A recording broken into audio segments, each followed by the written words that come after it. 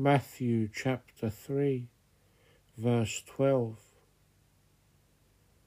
His winnowing fan is in his hand, and he will thoroughly clean out his threshing floor, and gather his wheat into the barn, but he will burn up the chaff with unquenchable fire. The commentary.